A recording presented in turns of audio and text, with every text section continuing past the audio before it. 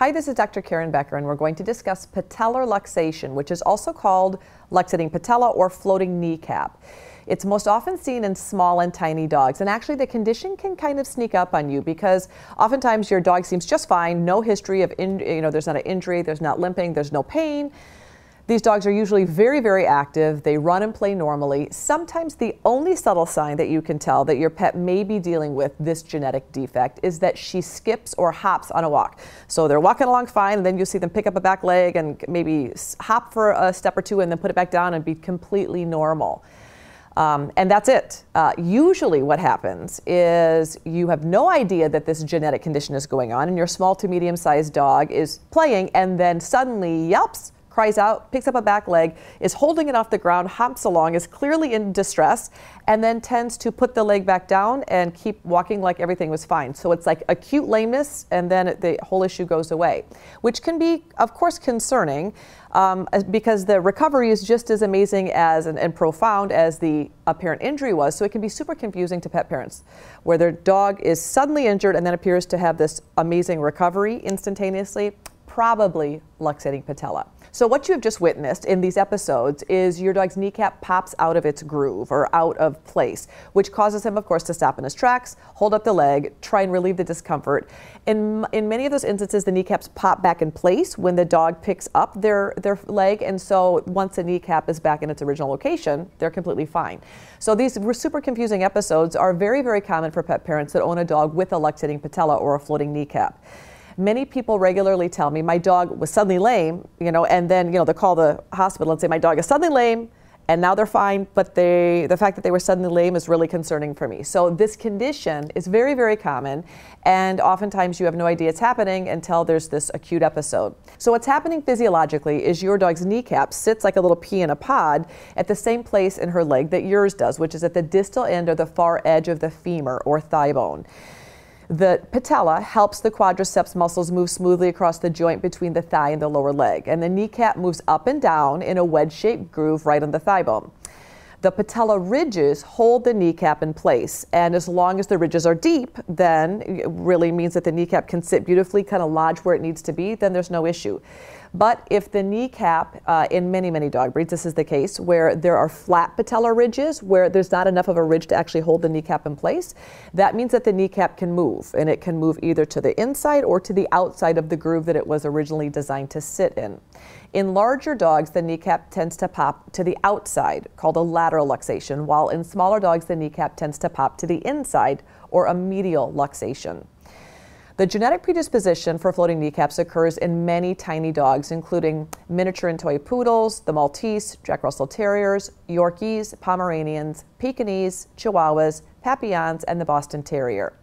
Short-legged dogs like Basset Hounds and Dachshunds they don't have the genetic predisposition for this to occur, but because their femurs are so short, sometimes it can change the ergonomics of the knee, and dogs can end up with a luxating patella even though they have a deep groove or patella groove.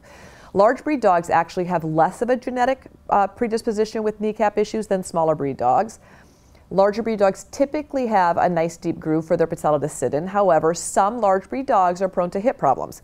And if the joint above the kneecap, which of course is the hip, or the one below the kneecap, like the ankle, develops a problem, then actually it can change the ergonomics of the knee as well, and you can end up with a secondary luxating patella. If there's a problem with your large breed dog's hips, it can eventually actually force the patella out of its groove. So that can be a secondary luxating patella as well.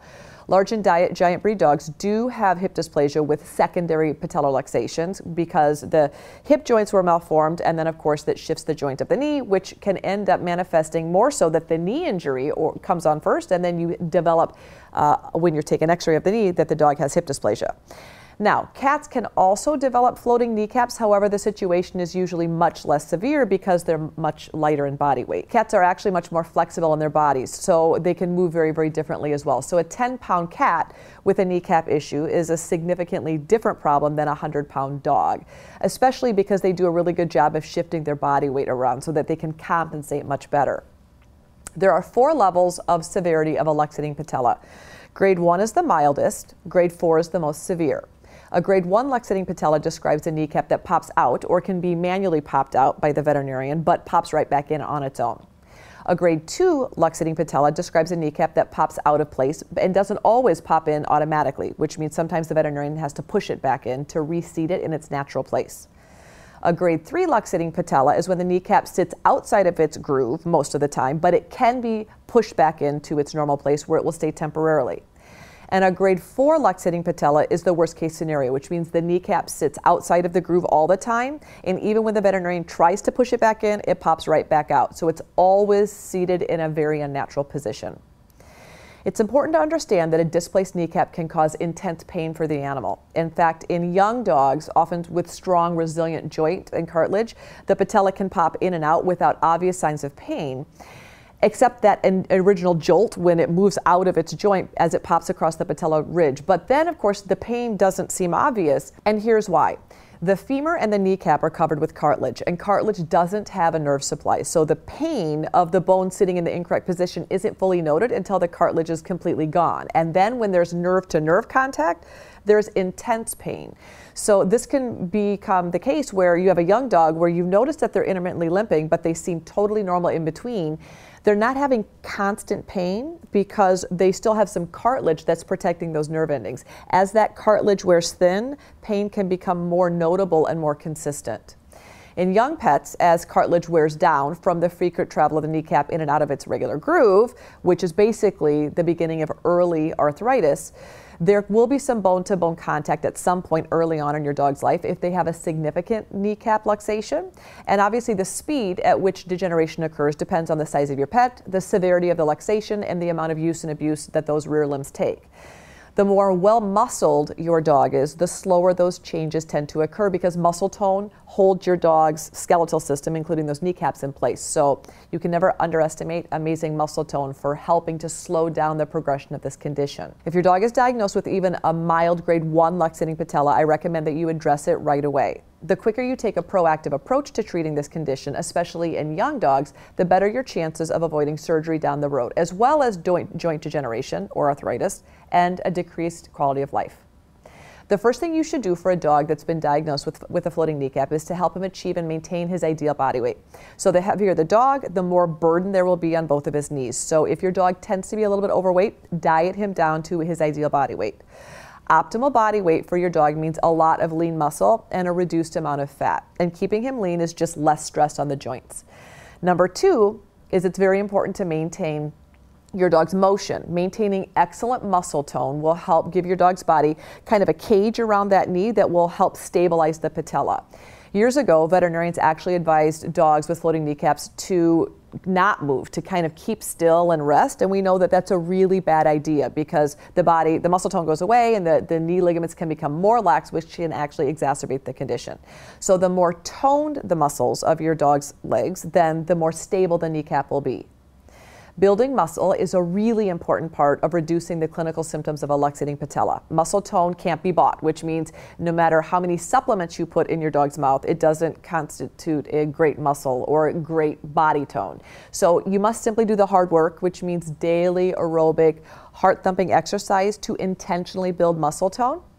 An hour of exercise is my recommendation. And now it doesn't have to be a lot of jumping, but daily aerobic quadricep building muscle tone is really important.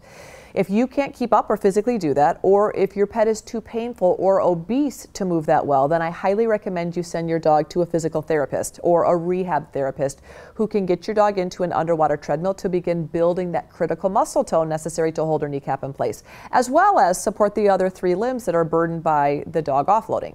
The third thing I recommend you do is to provide your dog with oral joint support in the form of glycosaminoglycans or GAGs. So glycosaminoglycans, GAGs, we just call them GAGs because glycosaminoglycans is a big word. These are the raw building blocks for cartilage repair and maintenance. And there are several different types of GAGs on the market specific for veterinary use. However, I typically use primarily human oral joint support supplements to help maintain the integrity of the knee cartilage while also improving joint fluid.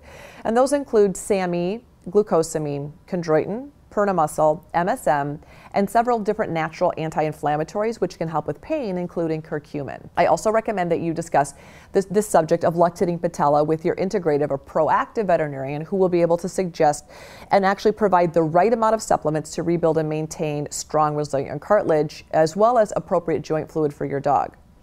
I also suggest that you talk about Adequan with your veterinarian. Adequan is an injectable gag, which is an injectable joint support that rapidly helps slow down premature arthritis, but also builds a lot of great joint fluid. So it does a great job of slowing arthritis secondary to this condition. Chiropractic and acupuncture can also be very beneficial for dogs with luxating patellas in terms of reducing pain as well as wear and tear on the rest of the body. If you have a puppy with this condition, there are some really effective chiropractic manipulations that can be performed to help the hips and knees be in good alignment that will also help reduce the progression of this disease. So I recommend that you start chiropractic care as soon as the diagnosis is made. I also recommend that you feed a nutritionally balanced, species-appropriate diet by feeding your pet a naturally anti-inflammatory diet, which means one that's very low in carbohydrate content. You can actually help reduce the amount of inflammation in your pet's body. Feeding a species-appropriate carbohydrate-free diet can especially reduce inflammation. So because carbs aren't listed on your pet food label, you are going to have to do that carbohydrate calculation, which would be in the article associated with this video. You're going to have to break out the calculator and actually do that equation, because I want to make sure that you're feeding your dogs less than 10% carbs if they have this inflammatory musculoskeletal condition, because diet is a great way to help minimize pain. Many veterinarians often recommend surgery for any grade of luxating patella, regardless of the severity of the condition. Sadly, I mostly hear about clients who have been told to do none of these above suggestions, but simply wait until the pain is crippling or the knee has degenerated to the point that the dog is totally lame, and then make an appointment for surgical repair. Well, as you can imagine, I'm not a proponent of waiting and doing nothing, nor am I a fan of doing surgery unless the condition is absolutely destroying your dog's quality of life. If your pup can't run or walk without intense pain, or is having lameness associated with a lot of decreased quality of life episodes, then absolutely you should consider surgical correction. But not before you've exhausted all of these non-surgical options trying to improve your pet's quality of life. There are two main goals for corrective surgery for luxating patella. Usually these occur between grade 3 and grade 4 luxations. One method is to deepen the trochlear wedge. So if the joints are flat, the veterinarian carves a deeper wedge to help the kneecap sit in a more appropriate location. The other goal of surgery is to moderate the amount of tension in the patella capsule or ligament by tightening down the joint capsule.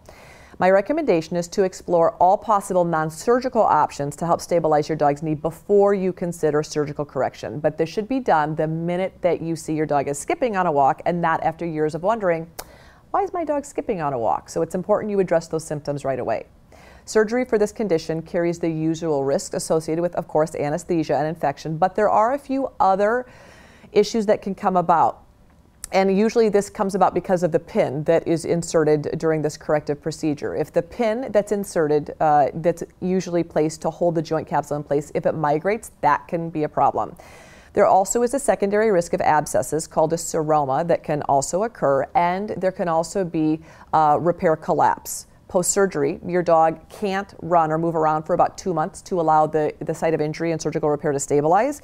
This is, needless to say, really hard to do for some of these small dogs, so it's not uncommon for the repair of a really active dog to break down during this period, but honestly, this is more owner failure than dog failure. So when the surgeon tells you you must restrict exercise after these surgeries, it's really important that you follow the surgeon's orders. Very, very important at reducing post-surgical complications.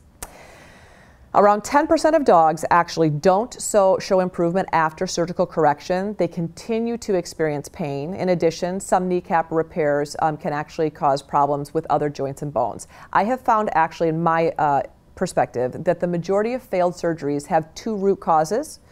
Either the repair was done way too late, so the amount of degeneration and arthritis was really profound inside of that joint, or the surgeon was not experienced enough to actually do the procedure. So if you're considering having this procedure done, I strongly recommend that you contact a board-certified orthopedic surgeon or a veterinarian that has tremendous surgical experience so that you can make sure that you're gaining the most potential out of this corrective procedure.